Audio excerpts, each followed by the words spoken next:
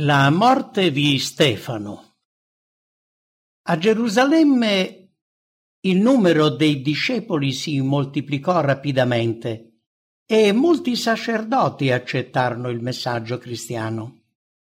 Stefano, uomo ricco di fede, faceva grandi prodigi e miracoli.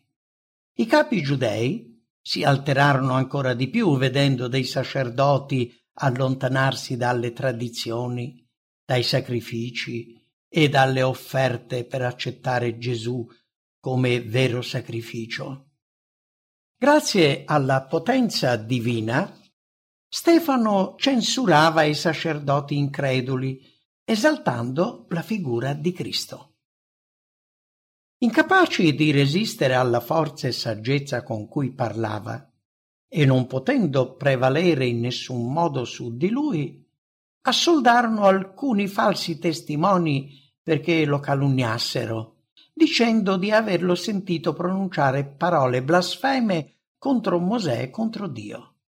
Così crearono agitazione nel popolo, arrestarono Stefano e con false testimonianze lo accusarono di parlare contro il Tempio e la legge.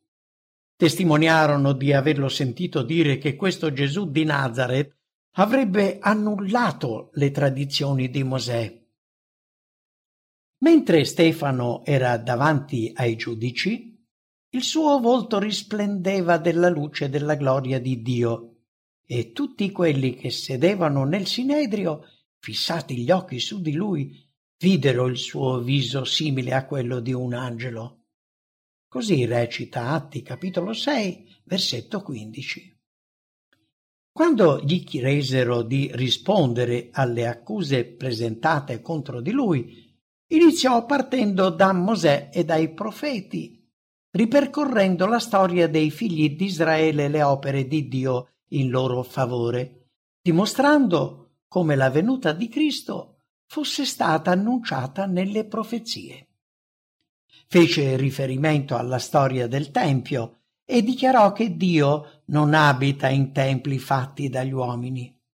I giudei, che veneravano il Tempio, si indignarono a quelle parole pronunciate contro quell'edificio, più che se fossero state rivolte contro Dio.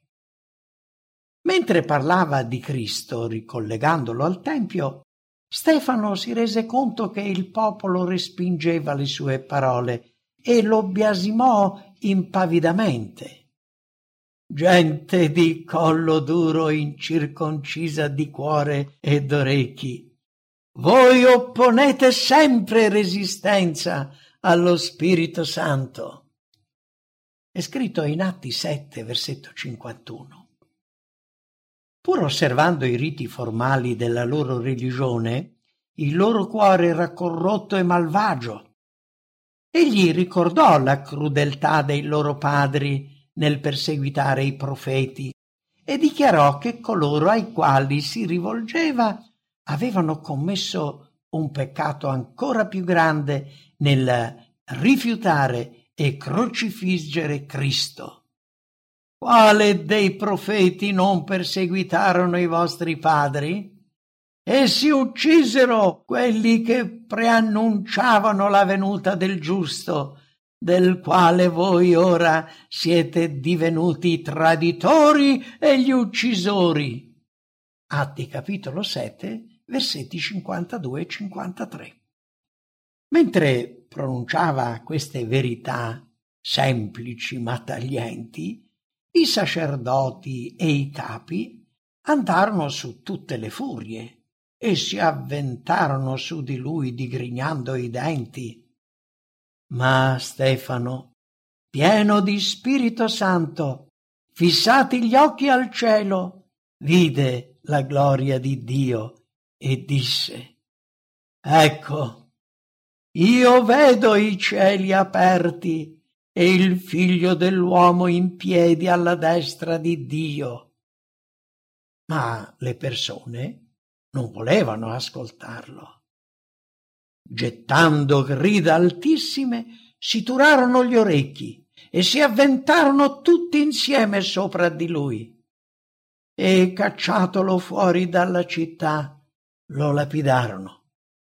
Ma lui, messosi in ginocchio, gridò ad alta voce: «Signore, non imputar loro questo peccato». È scritto in Atti, capitolo 7, versetti da 55 a 60. Mi fu mostrato che Stefano era un grande uomo di Dio, scelto per occupare un posto importante nella Chiesa. Satana si rallegrò della sua morte, perché sapeva che i discepoli avrebbero risentito molto della sua perdita. Ma il trionfo di Satana fu breve, perché nella folla che assisteva alla morte di Stefano c'era un uomo a cui Gesù si sarebbe rivelato, Saulo da Tarso. Egli non partecipò alla lapidazione di Stefano, tuttavia acconsentì alla sua morte. Era zelante nel perseguitare la Chiesa di Dio, dava la caccia ai cristiani arrestandoli nelle loro case e consegnandoli a coloro che li avrebbero uccisi. Saulo era un uomo molto dotato e colto. Il suo zelo e la sua cultura gli assicuravano la stima dei giudei, mentre era temuto da molti dei discepoli di Cristo. Satana utilizzava efficacemente i suoi talenti per continuare la sua battaglia contro il Figlio di Dio e quanti credevano in lui. Ma Dio può spezzare il potere del grande avversario e liberare i suoi prigionieri. Cristo intendeva fare di Saulo uno strumento scelto per proclamare il suo nome, per incoraggiare i suoi discepoli nella loro opera e ancor più riempire il vuoto lasciato da Stefano.